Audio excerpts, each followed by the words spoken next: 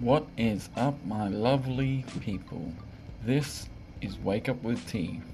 Now, it's been a crazy few days, so I hope everybody's been well, been smashing those goals, we've been lighting up our life, and we've been setting our souls on fire.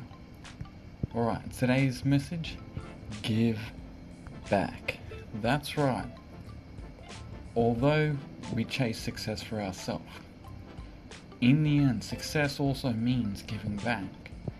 That means if you learn something and someone else would also like to learn it, teach them. Don't be so ignorant and naive.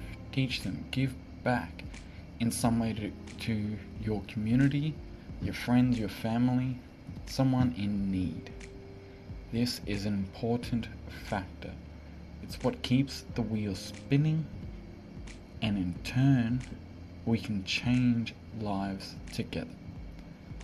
So, once again, make sure that when you finally do reach that success and you do start smashing those goals, even if you're only just still learning, if there's someone in a worse off position than you and you have the ability to help them and they put their hand out and they're willing to listen, give back.